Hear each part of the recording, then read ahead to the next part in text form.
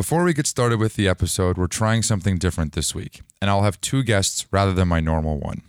Before everyone starts sending me DMs, I know I need to say the person's name who I'm addressing, and I will do that moving forward for these types of formats.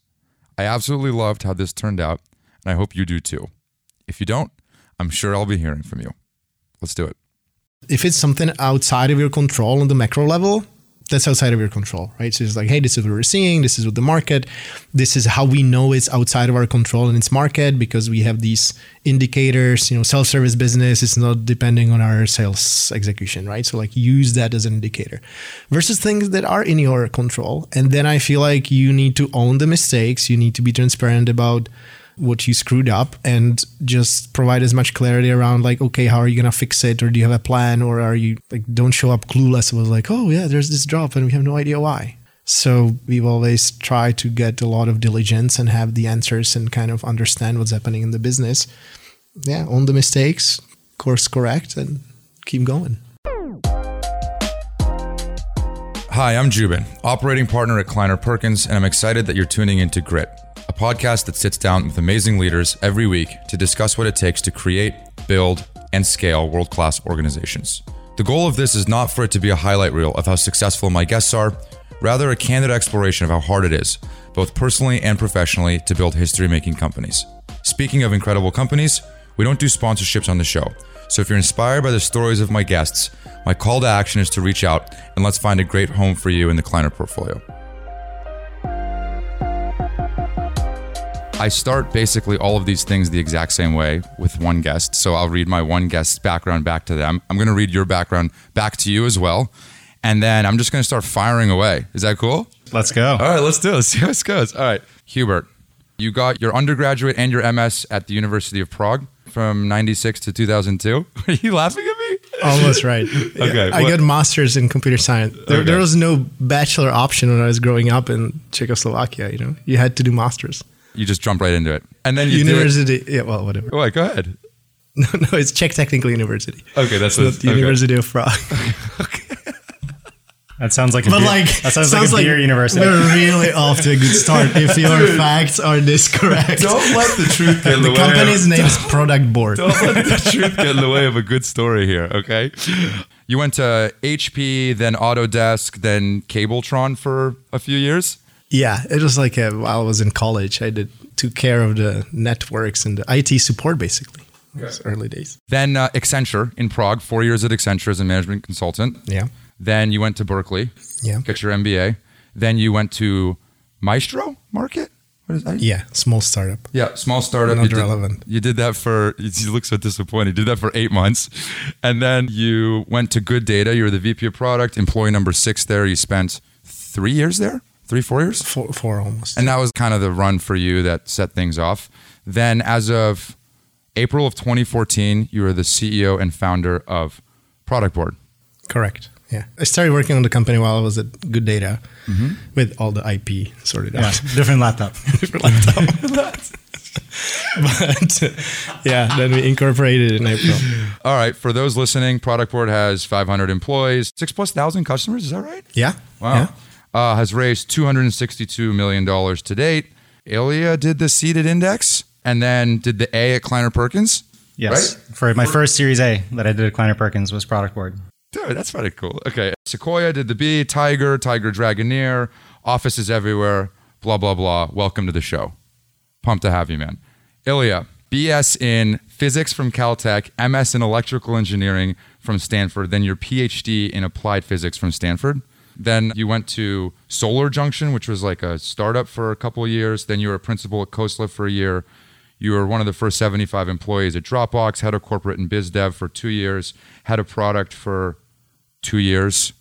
And then you joined Index, spent 3 years there as an investor GP, joined Kleiner Perkins in March of 18 as a GP. Correct. Sit on the boards of, honestly, too many companies, a lot, including Product Board, Slack, Intercom, or formerly Slack, Intercom, Optimizely, Cameo, UiPath, Nova Credit, Loom, Stored, etc.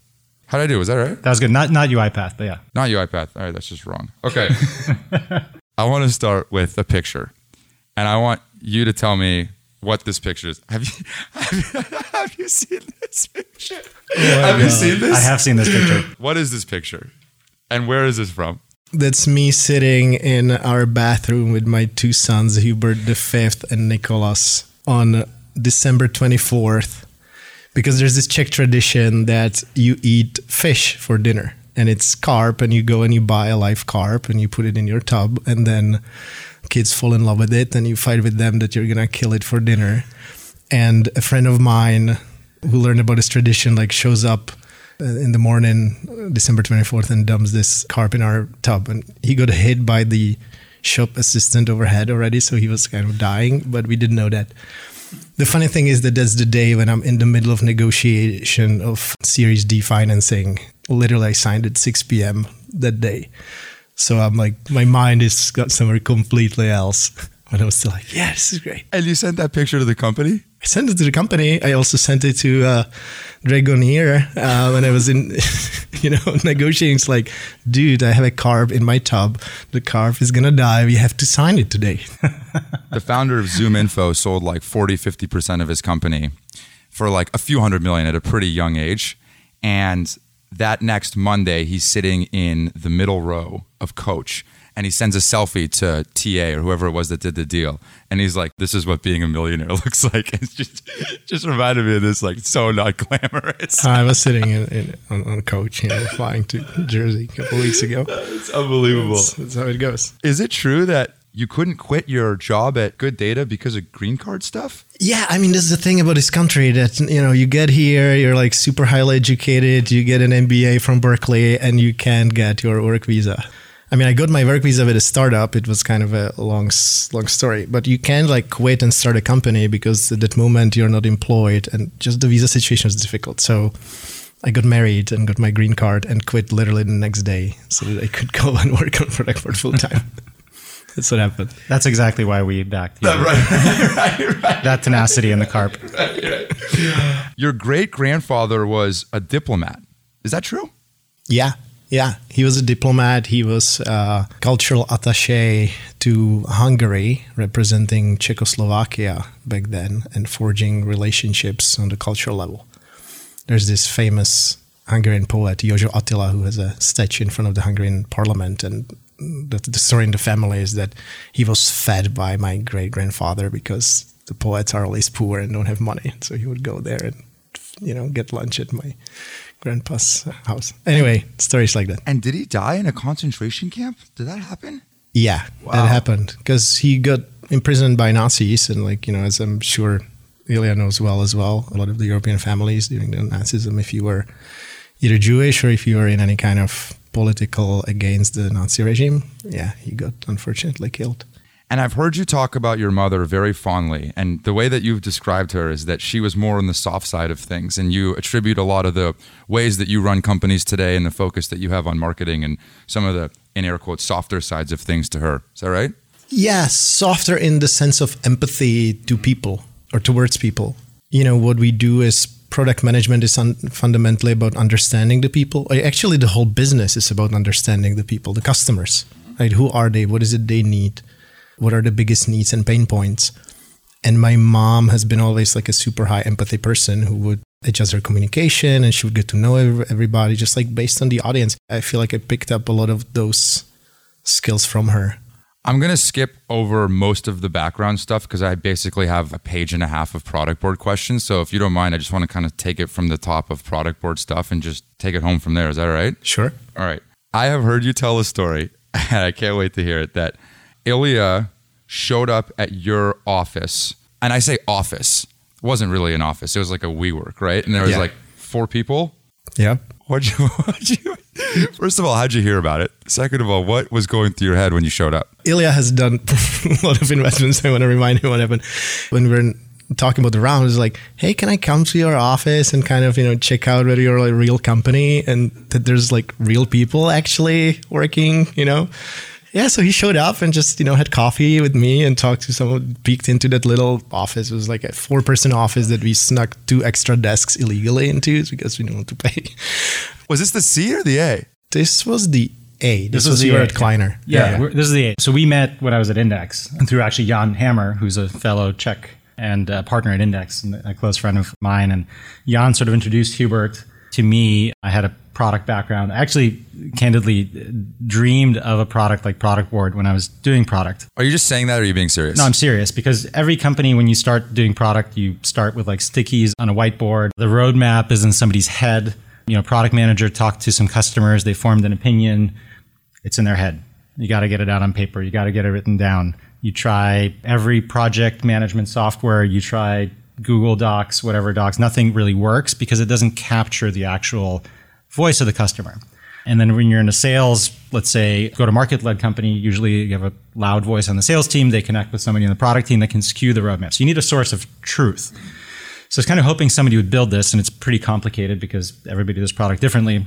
Met Hubert. Hubert was very dapper. He showed up in a suit, like a Berkeley, not much has changed like a Berkeley, like the Berkeley MBA. I was like, really, this guy's going to build products? Like he's got, the guy's checkered button down, like suit, shoes. It was very, he's got the European. But I was like, it's plausible. Good data, good company. He's got a good vision. I think at that point at the seat, it was you and Daniel as co-founder, and maybe a few people in Prague. I think your burn was less than 100K a month. Oh, far less. It was like tens of thousands a month. So it was like, even that probably. Yeah. And fast forward to the Series A, they had gotten to like $1.5 million or so of ARR, I think, on like maybe less than $1 million burned, which is why I was like, I've never seen this before. I need to see if this is a real company, because I didn't know of any companies in the Bay Area that could get to that scale of run rate on that low of burn. And it showed up, and there was real people in an office. That's so funny. Dude, when I showed up to the office at Kleiner, my first, month, I wore a blazer, and I got the same attitude from this guy and everybody else. Like, what are you doing? Why are you dressed like this?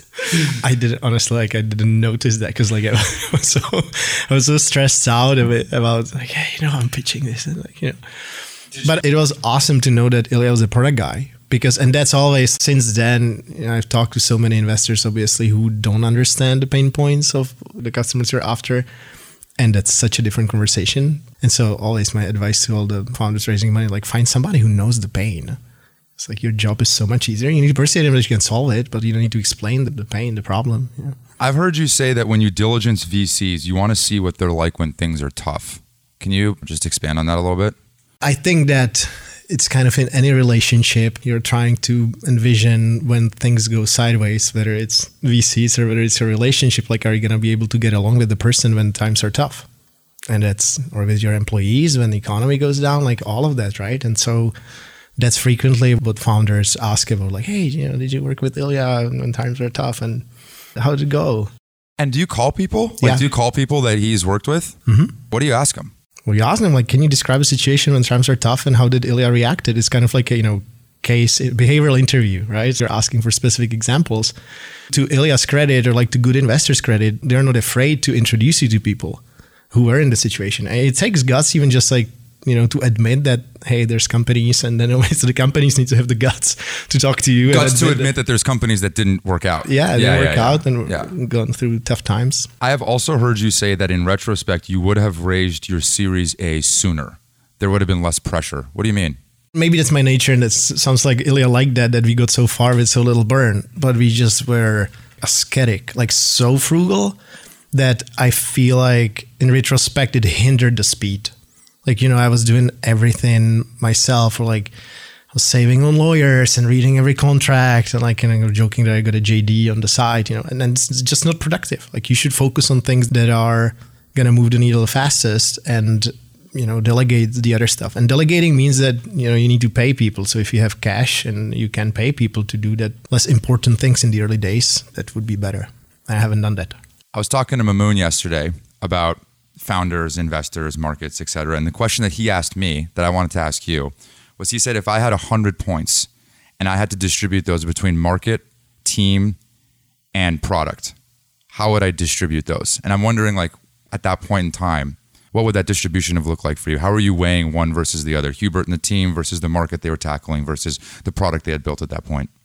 Yeah, I'd say, it's probably like 50% market, 40% team, and 10% product at any given point in time. Because if you have the right team, you can build the product. But if you're not in the right market, you can do a lot of work. You're just not going to really get there. So a big point of diligence here was like, how big is the market for product board? And the real simple realization, this is again informed by being at Dropbox and seeing whether it's companies like Airbnb or some of the more iconic recent companies, most companies are product led at the end of the day. They build a product that ultimately has some kind of interaction with a customer. And more that interaction on a digital surface drives revenue for the business. So at the end of the day, product is becoming the revenue driver. The product function is becoming the revenue driver of most companies. We have obviously our CIO advisory forum where we meet with the CIOs of the Fortune 100 companies.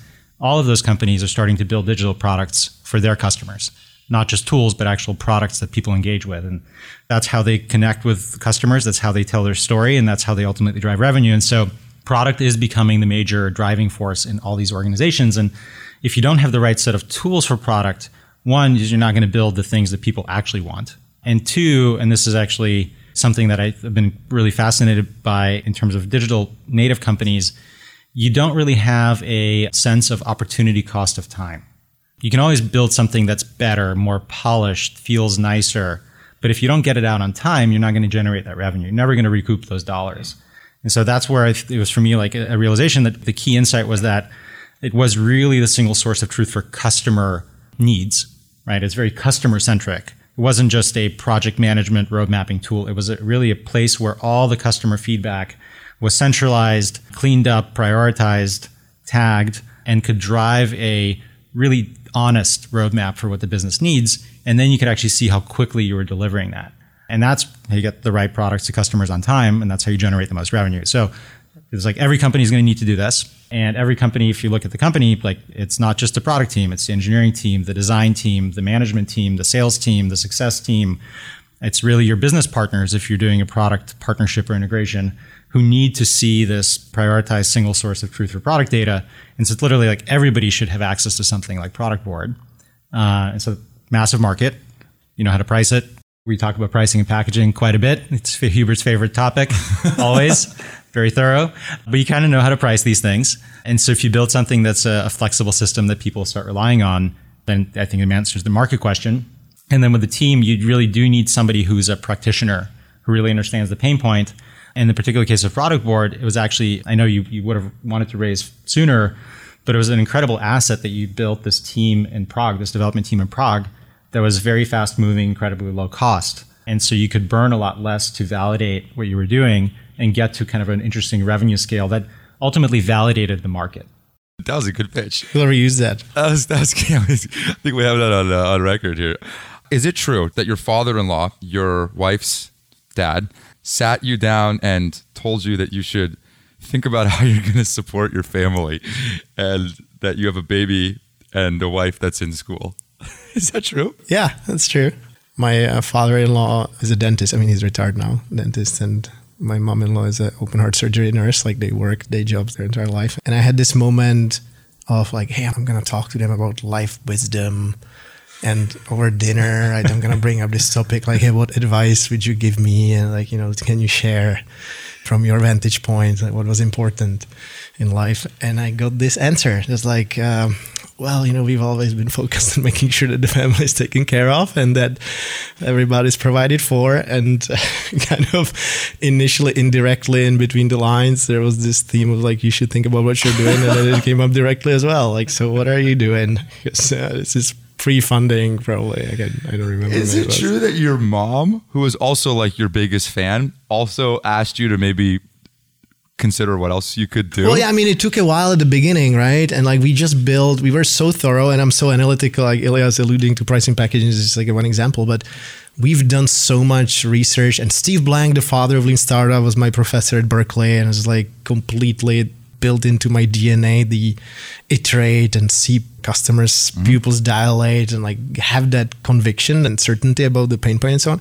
So we've done like 13 different prototypes and we just like, it was such a long time. And so I had a conversation with my mom, like, hey, and I was like, oh, what are you thinking? Maybe, she didn't use the word pivots because like she doesn't know, the Silicon Valley lingo, but there's the, and she always was super supportive, right? She was just like trying to broaden my perspective. Right. And it's like, maybe. I mean, this type of entrepreneurship is not very common in Eastern Europe. My family still thinks I can go back to academia. Right.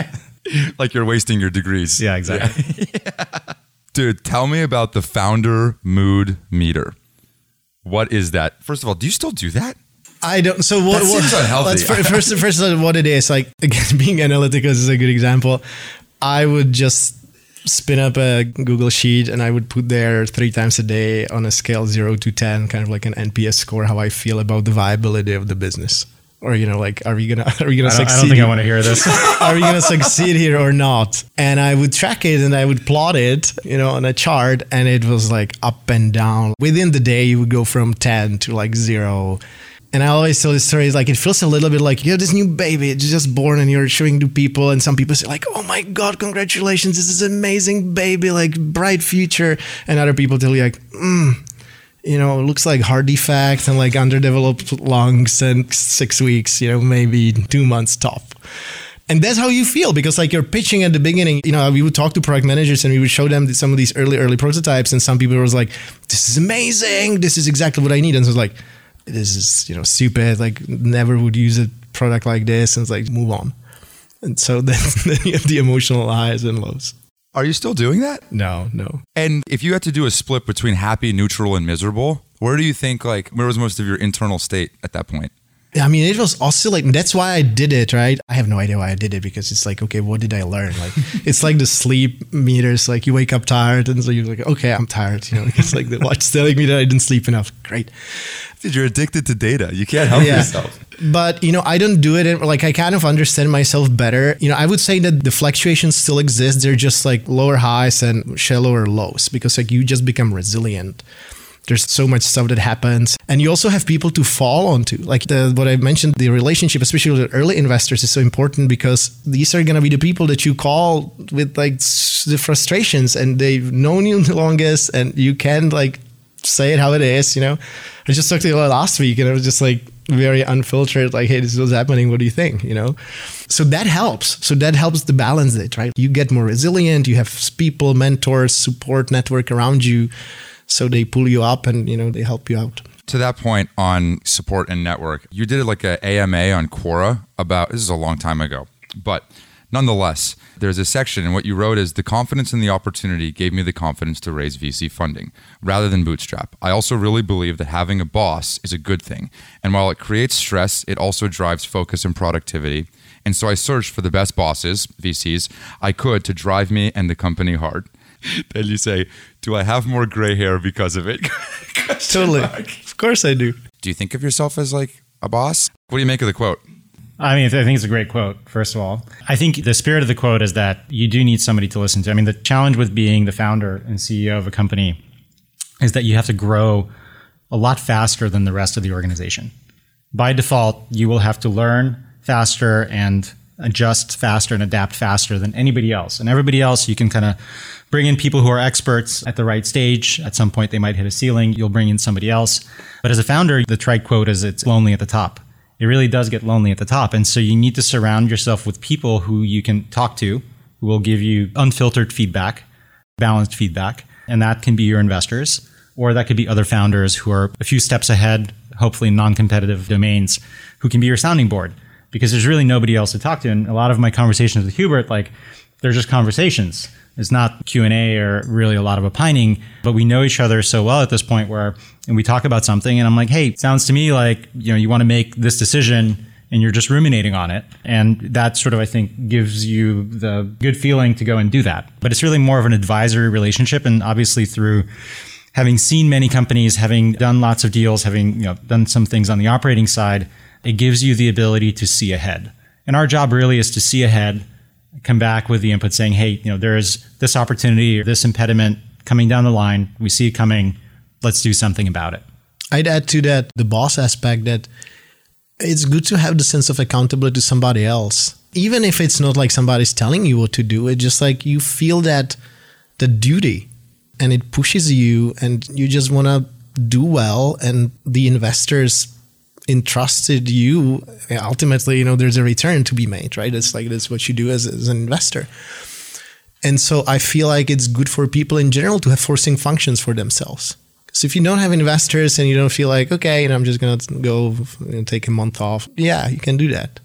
Yeah, I would never do that, right? And not just because of that. Fundamentally, it's like you need to be driven by what you're doing. It's like, if you don't do that, if you don't have that, no boss is going to force you. It's just like general motivation thing. And there's the other aspect of it that it helps the good cop, bad cops. And then you can say like the board is pushing us and just like helps, And it's true. It's not like you're making stuff up. Like a stretch goal or something. Like, hey, we want to hit a revenue goal. The board is like going to throw us a party if we do. Like, let's see if we can do it. And you have perspective. That's a lot of time what I'm talking to Ole about. Hey, how are others doing? And it's obviously difficult to compare, but there are some shareable experiences or you can learn from how others are doing. And so you know that you could do better. Because others are growing faster or, executing more efficiently. And it's like, darn it, you have that comparison, like benchmarking. It's a whole entire business, right, that people make money on. Okay, true or false?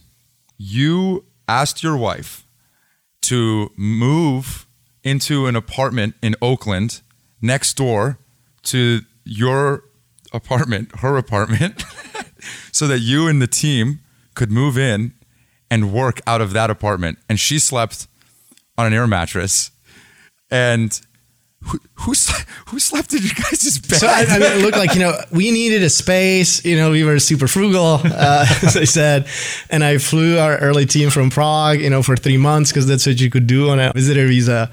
And we needed a place to stay. And the cheapest option was to use our house that we had already, 2-bedroom apartment as the office. But we had, my wife had to sleep somewhere as well, right? So just rented out this like completely empty 1-bedroom apartment that happened to be around the corner and put an air mattress there. And she didn't even have where to put clothes. So she would get up in the morning and she would come change clothes for work. Or she was maybe at school then, so like for school. And change there. You can imagine, 4 guys, what happened to the apartment, and everywhere posters on the walls, just like a mess, right? So I did that. I assume that was before the Series A. Yeah. So when you say like, I wished I'd raised the Series A sooner because there's like less pressure, I assume it's like things like this. Yeah.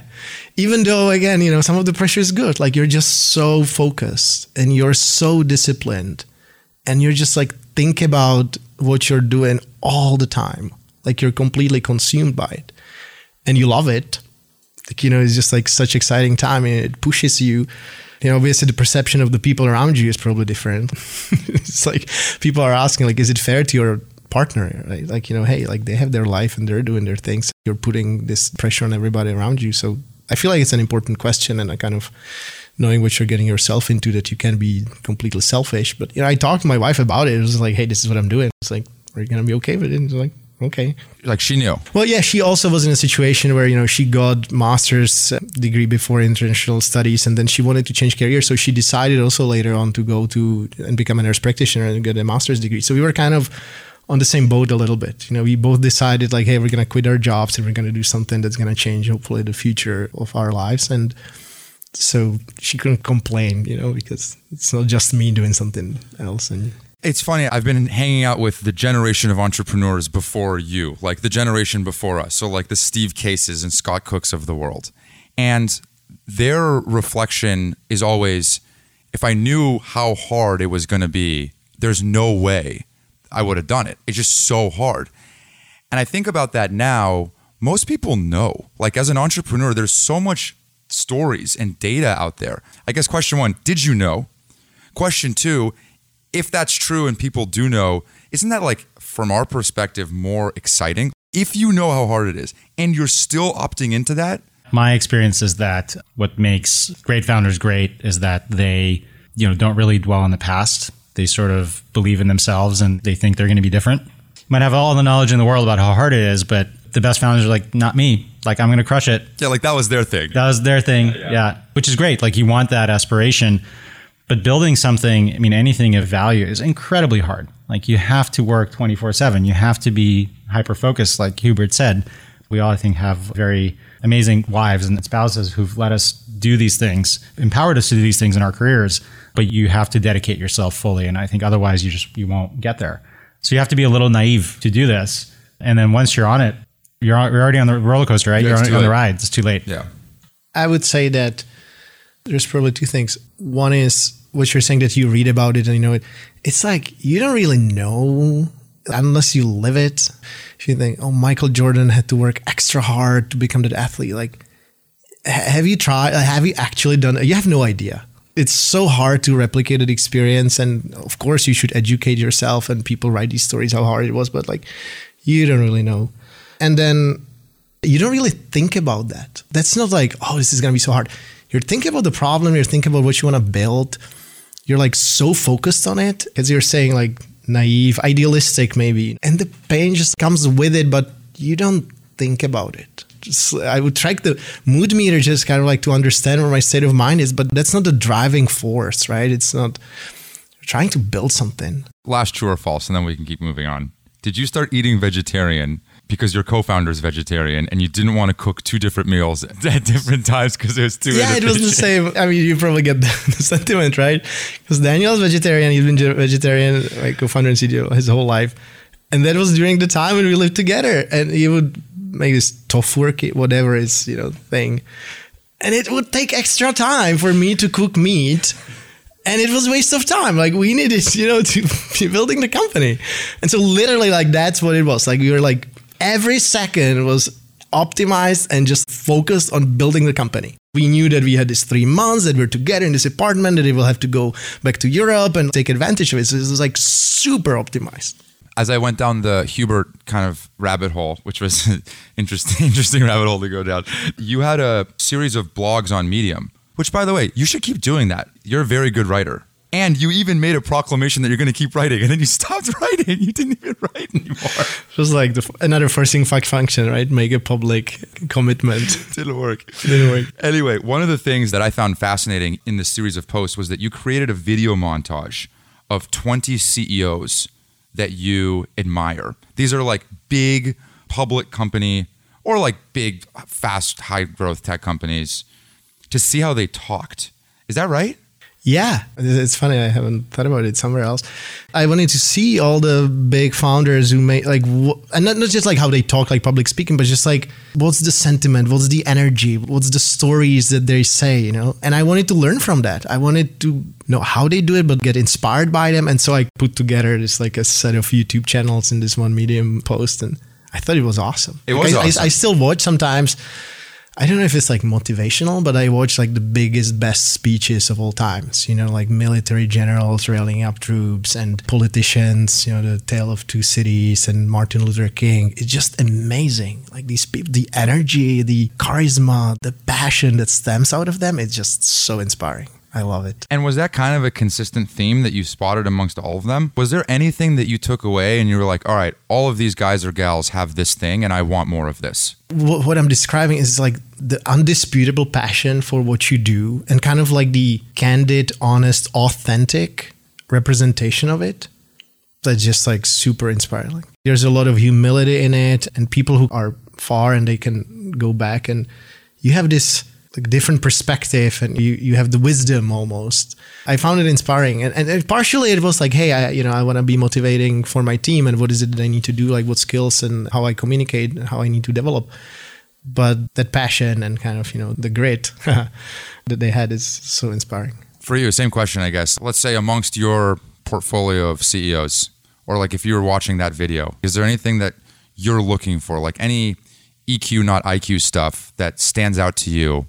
Or is that more like glamorized than it really is? I think to be a great founder, you have to be a great storyteller. What your storytelling sort of process is, I think can vary quite a bit, but undoubtedly you have to very clearly communicate your vision and you have to convince other people to follow you, especially when it looks really silly because you're, 3 guys in an apartment for 3 months or 4 guys in an apartment for 3 months. Those other, let's say 2 guys who are not the co-founders have to go and hang out in Berkeley for 4 months eating tofurkey. Maybe they get a Christmas carp down the line, but you have to really impact your passion on people. And that's frankly what I think we also look for in the fundraising process. Do you have the ability to convince people to fund you, to follow you, and to build the vision that you believe in? And I think that's true of all the great founders, all the great CEOs. They have that compelling charisma and they channel it in different ways. Yeah, that makes sense. I don't actually know the answer to this, but when I ask you what the worst quarter you ever had was, is there a quarter that comes to mind? I mean, I know the numbers, right? It's not just revenue. When COVID hit. Can I be specific? Sure. What I'm curious about is you have a tough quarter. When you walk into the board meeting, what is it that's on your head? What are you thinking? What's on your mind? What are the things that you're like, all right, we've just beaten and raised our last 10 quarters in a row.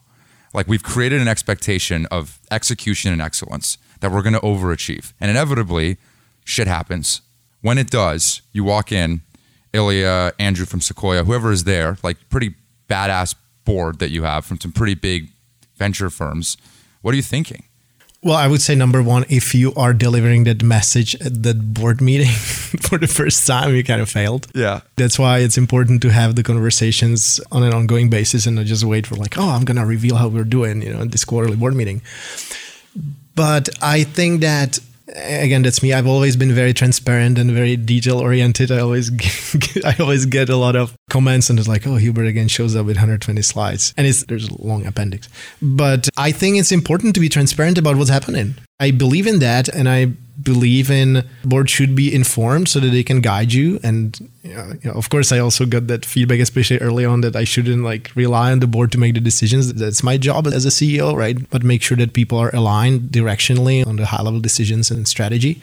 If it's something outside of your control on the macro level, that's outside of your control, right? So it's like, hey, this is what we're seeing. This is what the market, this is how we know it's outside of our control in its market because we have these indicators, self-service business is not depending on our sales execution, right? So use that as an indicator versus things that are in your control. And then I feel like you need to own the mistakes. You need to be transparent about what you screwed up and just provide as much clarity around okay, how are you going to fix it? Or do you have a plan? Or are you don't show up clueless. It was oh yeah, there's this drop and we have no idea why. So we've always tried to get a lot of diligence and have the answers and kind of understand what's happening in the business. Yeah, own the mistakes, course correct, and keep going. And then when you read the materials, you're reading the board materials a few days before or whatever. You read it? I make it to slide 50. He's rationalizing it with an appendix. He's like, oh, there's an appendix of 100 slides. One of the things that I think of is when the business is going really well, it's very easy to give a bunch of pats on the back, good job, you're doing great. And when the business is going bad, it's very easy to spot the challenges and problems and be like, what happened? That doesn't feel like good coaching. That's just not good. I don't know. What do you think about it when you walk into a board meeting where you're like, it's a tough quarter? So one, Hubert's incredibly direct, open, and transparent. So I think typically when you're in a board meeting, you already have previewed the context. Most of them are really around what are we going to do as opposed to what's happening. Mm-hmm. So it's what is the resolution path? What should we be doing? I think I remember there was a board meeting where there were some issues on the product team. You were doing some refactor and we were like, Hubert, you got to get on the plane and fly to Prague. Sorry. That's the only answer. I think you got on the plane and flew to Prague, right? Yeah, many times. When things are good, you actually want to look for how can they be great or faster or better? We're seeing success. How do we double down on this? When things are not going well, you sort of do root cause and you try to understand, is it macro informed and we should adjust the plan? Is it execution oriented? We have to adjust how we're executing, what we're doing, what we're focused on. It's kind of an ongoing conversation and relationship more so than sort of these quarterly spot meetings where you have big surprises or no surprises. Yep, that makes sense. Pulling on a similar thread, you sent a letter or an email to the company New Year's Eve of 2015. You probably don't remember this. And it was after a product market fit had been found and it was clear that the business was working and we had some really interesting customers and it was moving. And so the first, call it 30 to 40%, was recapping the growth of the business and how there's an incredible opportunity ahead of this business. Then you say the following: not everything went great though. I have made mistakes. I have mishired, asked you to build features that we'd scrap or redo later, changed focus a little more than I'd like to. I hope you trust me though the same way I trust you, that I have the best of intentions and that I do everything I can to learn from and recover from the mistakes that I've made. So I read that and I was like, all right. How did you get this? Dude, I'm all over. I'm all over it. That's public. It's internal. Is it? That's public. That's all public. The only thing that's internal was this picture. The only thing that's in your Medium. That's in your Medium blogs. is a good post. All right. When I thought of that, I was like, all right, like how do I push someone that's pushing themselves to this like degree where his wife's in the apartment next door, his co-founder's sleeping in his wife's bed, you know, like he's eating vegetarian food and hates tofurkey, like all these things, right? Yet he's still this critical of the business after they found product market fit and it's growing.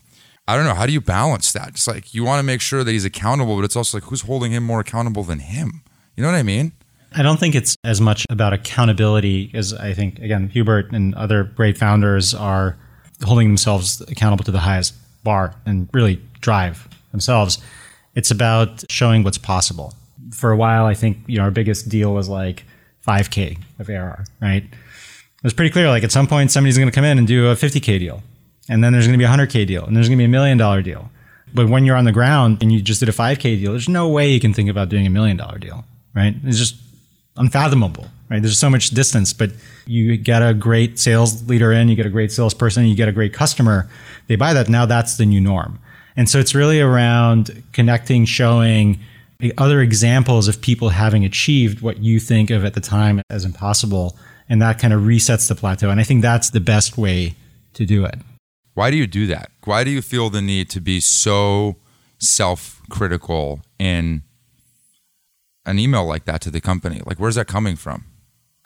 Well, part of it is who I am, because I just want to do things in general in the best way. The mission of the company is make products that matter together. And it's the part of, I want to live in a world where everything is great. And I hate when things are not great. When like products suck and when there's potholes in the streets, and I hate the stop signs here in the US because I know that there's a better system. And they should, like in our neighborhood, should have built a roundabout. I hate it. And that's because of my father, who's always complaining about everything. And so I grew up surrounded in the environment.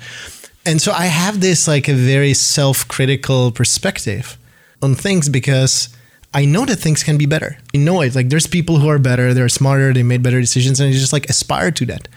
And then second, I believe that in building relationships that are really based on strong trust, like it's all about vulnerability and authenticity, and nobody makes all the decisions right. And you need to admit and own your failures. If you expect it from your leaders, like you need to lead by example. And like, yeah, I mishired. I had to fire many executives right on the team because it wasn't the right fit. Like it was my mistake because, I interviewed them and I thought like, hey, this is going to be great. But like, I misread the signals and misunderstood the needs often.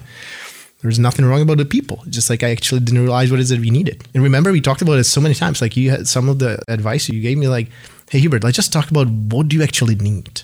First, like, okay, you need a whatever CMO, but like, no, what do you need? Like, what's the profile of the person? That is the motivation, the honesty in front of the people that decided to join you, like very early on. They are entrusting you with the livelihoods. Like they're spending so much time in the company. I feel like you have the duty to be truthful, honest with them and own the mistakes and celebrate the successes as well. The email was probably positive overall. Like the Slack message, I hope. Check your Medium. This is a weird question, so just bear with me. Do you get nervous now, given that it's like the sexy company with the sexy VCs on the cap table and whatever, the people are on it for the wrong reasons? Do you know what I mean? Because XYZ invested, or because now the business is doing this much revenue, that they're coming in for not the love of the game as much as it is maybe like vanity metrics that don't matter as much? Yeah. Like I want to get product board on my resume. If you're early on and if you have no success to point to, people who join you are complete missionaries, because there's like no mercenarism. Like you don't get paid really. And like, it's, you need to believe in the company. That wanes over time and it's harder and harder and the risk level goes down. The needs change also, like you just need different people. I don't like stress about it, but it is definitely something that you need to more institutionalize. We hear that like, hey, you need to focus on the mission interviews and make sure that the mission resonates with people and so on. Early on, it's kind of implicit because, again, the stage of the company, people don't join you because they want to make more money than Google or whatever. But later on, it's like you need to check on that. I actually don't know whether we've mastered that. I feel like we still have a lot to learn to kind of have that real deep conversation with people. to get clarity of why they're joining. It's hard. What's been the most surprising thing for you as you've scaled? You've never seen a scaling business at this point, where we are now. What has surprised you? What's been easier than you thought, and what's been way harder than you thought? To your earlier point that you kind of learn and read about stories and so on, like you obviously hear about how difficult it is to scale, and you're doing everything with many more people and you're more distant. One thing that I'm surprised by is how few people in the world actually know what to do. And you're like interviewing some of the top execs from companies that are the Silicon Valley darling brands, and you leave the interviews like, this person has no idea what they're doing. Like they just happen to be in the right spot, in the right time. It's hard. Maybe I shouldn't be surprised, right? Because if you're doing something new and people have never done it, maybe if I was building a simpler CRM, then it's easy to go and hire people who built CRM software beforehand. But even then, it's different. Like in our case, there's no category of product management software platforms that has been established, and you can just go and hey, like we're doing this with modern UX or in the cloud, and it was on premise. It's just so much new stuff. Like I frequently kind of have this hope that this person will come because they've seen the bigger scale and they're going to solve everything. It's like, no way. That's naive. It's just constant disappointment. Constant disappointment. There you go. Is it weird being in this thing where you have peers at the Series A and they raise the same fundraising, and you kind of look around, and the Okta founder was relaying this back to me, where he talks to all of his peers, similar to what you were talking about, and he thought very highly of them. They all know better what to do than he does. And then when they go to dinner parties and drinks and stuff, they're all killing it. Like everyone's killing it but you. Like everybody around you is killing it but you. And then, you kind of look under the hood of the car and you're like, wait a second. This is like a loosely held disaster at best. Do you ever feel that way? Oh, of course. As you're interviewing, you get to know some of the dirty laundry around the companies because people talk. And I know that other people don't necessarily have that. Like I'm in the unique position. I've interviewed hundreds of C-level execs by now, like across all the roles, right, in the last couple of years. And you learn stuff. So you kind of lose the naivety and the idealism of like, oh, these companies, everything's up and to the right. Like, that it's, in many cases, a shit show. That's the hard part, right? Like, of course, there's people who know what they're doing. I'm just surprised how few. There's this theory that even at a company of the size Hewlett Packard, there's 20 people who are making the most important decision, setting the direction. Who are the people? Oh, it was on the product team that you need the people who have the product sense and who have the ability, like the product pickers. I don't know whether it was Mark Andreessen or Ben Horowitz. It's like what Steve Jobs was like. He wasn't the designer, he wasn't the engineer. He had the ability to say, this is bullshit, this sucks, or this is great. And he had that sense. And the point is that at every company, you have few people who have this ability to make the decision, who are so intimately connected to the market, who understand the needs so deeply that they can make this decision very quickly. And then obviously, you fall back. The more you have these people at the company, the efficiency gain that you get is so high. Because of course you can go, I talk about this frequently, you can go to the market and you test everything with the customers, you get feedback. That's absolutely the path that gets you to the right answer. It's also the slowest one because this is the longest feedback loop. You need to build something, you need to go to customers, you need to talk to many, right, to get statistically significant signals and all of that. So if you have people who can make the decision, and that's what you need. You need as many of these people as possible because these are shortcuts. These are people who've seen it, who internalized it, and the experience turned into intuition that is just the fastest way. That's our reptilian brain, right? It's all embedded in there, quick decision making. Do you think it's part of your job? I feel like I do this all the time where founders will just be like, I can't believe I mishired this role or that role. And I'm like, every one of these companies that are huge companies all mishired them. Actually, by way worse than you did, and they also couldn't go up market as fast as you could. And they also every single mistake that you've made, they made in spades. And to Hubert's point, in spite of themselves, they still work. I find a lot of my job is to help them with that perspective. Do you feel that way? Yeah, I mean, hindsight's 20/20, and there's obviously a lot of hype out there, right? You have all these books about the greatest companies and how quickly they grew. But if you look at a company like Microsoft, it compounded over decades, right? It wasn't a multi-product company from day one. It started with one product, two products, and kind of added them over time.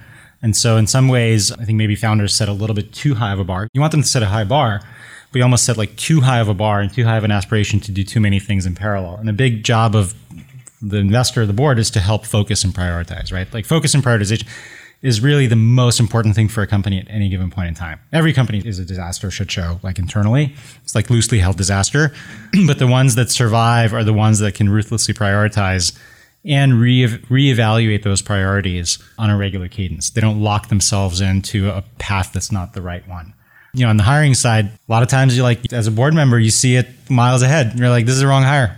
But you know, you can't just, you know, sometimes you say it if it's really extreme, but sometimes you kind of want to help people learn and understand and evaluate and get to that conclusion themselves. And, you know, most of the time you do want to make folks understand that everybody mishires. And I think the people who manage it the best are the ones that make decisions quickly. And I think Hubert has done that quite a bit, like where you're like, hey, this is not the right hire. Let's not dwell on that mistake. Let's course correct. Let's adjust. I remember a conversation that I had with Ilya. You know, I said like, I don't feel it, but like I'll leave the decision to you because we still have time. Like if it's a mistake, we have time to recover. But then it didn't work out. and then the second time is like, hey, we don't have the time anymore. Like, you know, really, no, let's not raise it here, you know. And the first place was like a bet on somebody who didn't have the experience, like far from the experience that we needed, but seemed like a potential star in there. And yeah, that bet didn't work out. But the second time around, okay, let's be serious. Yeah, like knowing what's a two-way door, knowing what's a one-way door, knowing which ones are the one-way doors, and making sure that the founder also understands that that's tough to turn around from. I have one tactical question, then I have a few kind of fuzzy feel-goods. On the tactical question, one of the things that the business is going through right now, which is what most product-led companies go through, is going up market. And going up market comes with all its own sets of challenges.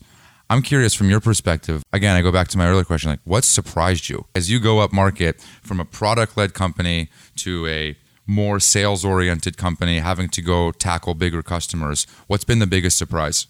I mean, there's many things that you need to change, and I'm surprised by how people perceive the role of sales versus product in the process, and kind of, you know, finding leaders who understand how to sell to a product-led company, to audience that starts with a product.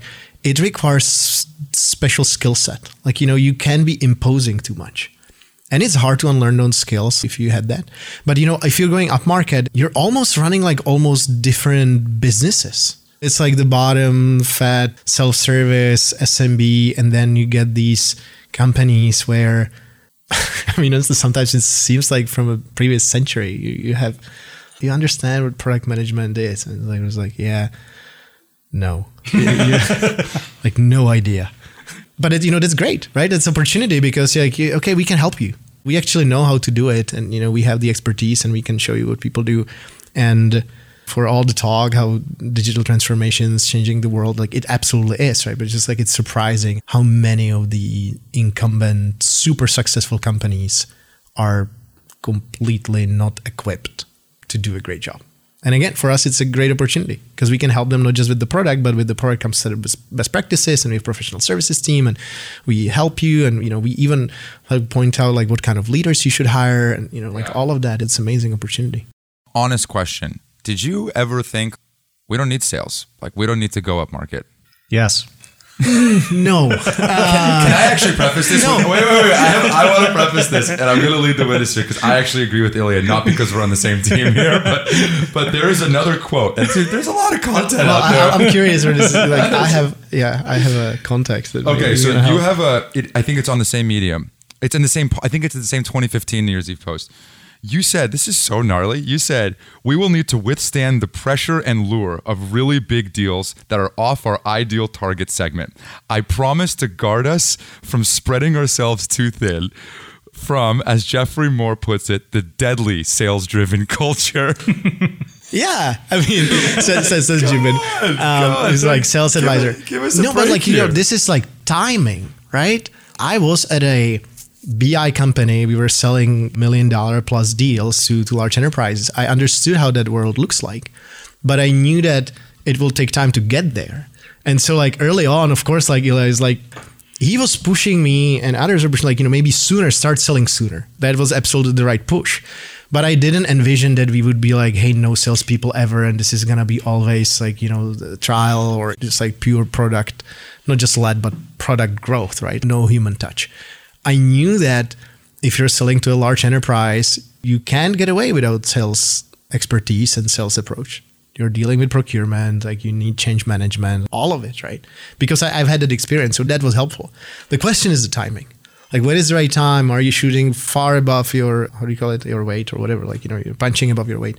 That's hard because that is like, if you stretch too far, if you like sell this huge sales deal purely on vision that is impossible to get to within that time frame of the deal, or within like the time frame that the customer has as an expectation, like then you screw up because like, you're just like, it's a futile thing. It's like setting the company on a march that you're just not gonna survive. That's the hard thing. Or if you build functionality that's like a custom feature, it's not like something that is representing a bigger market segment that is going to be reusable by more companies. If you start building like a integration for a custom homegrown application for a large enterprise, like it's not going to scale, right? So these are the decisions that you need to be aware of. And that's why the deadly sales culture is just like, if you sell way outside of your ideal customer profile, you need to be very intentional whether you're going to build features like satisfy the needs of that segment, because you spread yourself too thin, you're going to be too slow, it's not the focus, right? All of it. I think it's fair. Different opinion or you? No, similar opinion. I mean, I think you have to sequence it, but I think what a lot of like very product oriented companies don't do early enough is bring in the sales folks who will stretch you in the direction of the customer. So certainly, 2018, like Series A, if we had landed a $1 million deal, we would have not been prepared to service that customer in any way, shape, or form. Like that would have been absolutely the wrong thing for the company. But do you want to have sales folks who pull you from the 5K to the 15K to the 50K to the 100K, like in a time sequential manner and stretch the capabilities of the product organization? I think you absolutely want that. And I do think, I agree 100% with Hubert's point on the sort of the surprise. You really do have fundamentally different companies when you service the enterprise and the sort of the SMB self-serve part of the market. And the trick is either you pick one or you have to manage both of those. And so you have to structurally inside the organization build up capabilities that help you go after the enterprise and help manage the lower end of the market. And that's hard, right? But the companies who unlock that obviously can have immense potential. And I would add, Ilya, you're saying that the sales team pushes you pull you up market, but you were pushing me also to hire people on the engineering product side, right? And like product managers who've seen enterprise feature set and who've seen extensible platforms and so on. And do that also earlier, because there's a lot of decisions that if you don't architect the product right, like it's just going to be so expensive later on, and you will need to rebuild a lot of stuff. And I mean, I'm not sure if I know a company that got it right and without rebuilding things, but yeah, I remember like, hey, you should talk to this guy who's like an enterprise PM and who built the enterprise product at Slack, right? Another company, yeah, that was helpful. In the last board deck, there was a slide that I laughed so hard. I just wanted to ask you why you did this. So he didn't get the board deck. No. There is a trend line of perceived level of urgency to curb down spending given macro. And I'm not going to say where people were on that trend line, but it was pictures of all 4 board members mapped on urgent to not urgent. Yeah. So it wasn't a trend. It was a spectrum. It's like, it was inspired by the New York Times Supreme Court justices, how progressive versus conservative you are. And I was like, oh, this is a great idea, because I talked to everybody one by one. Like, hey, how do you feel about the economy? This is end of Q1, right? So beginning of Q2, I think. I was like, hey, how do you feel about the prospects? How aggressively should we slow down spending? And I got different answers.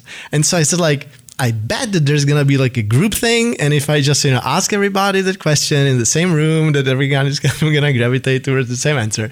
And so like, I'm going to drive the conversation a little bit and I'm going to challenge people. I'm going to put them on the spectrum. And so I did. I put their little images, so that it's cute, design, oval mask.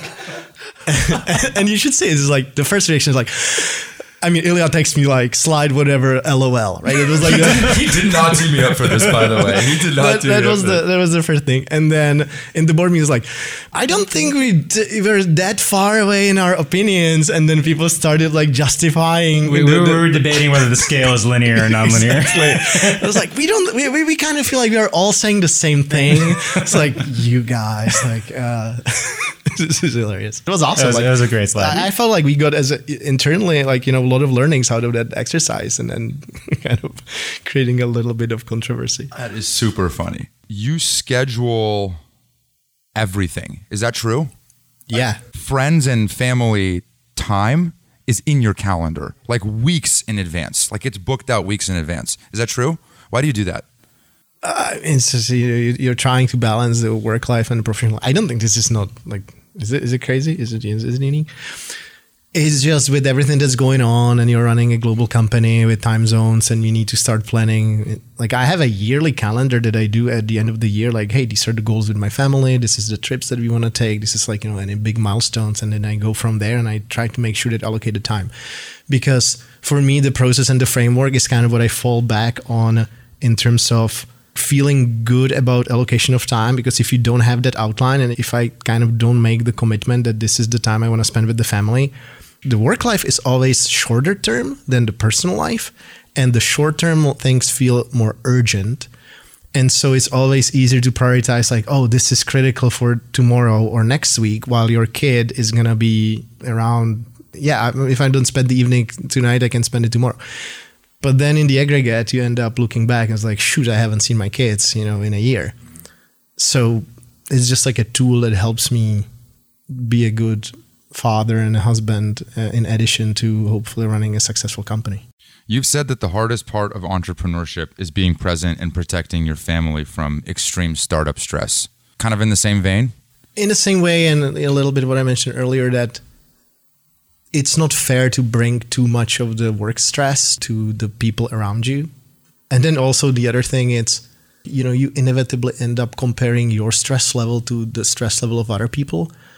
And you forget that your child who's 6 is stressed in the same way about not being able to watch the show right now as you are about having a parting conversation with a C-level exec or just like completely restructuring the company. On the absolute scale, obviously, restructuring company and firing exec is much more complex, nuanced thing and, requires more resilience and expertise than being or not being able to watch a show.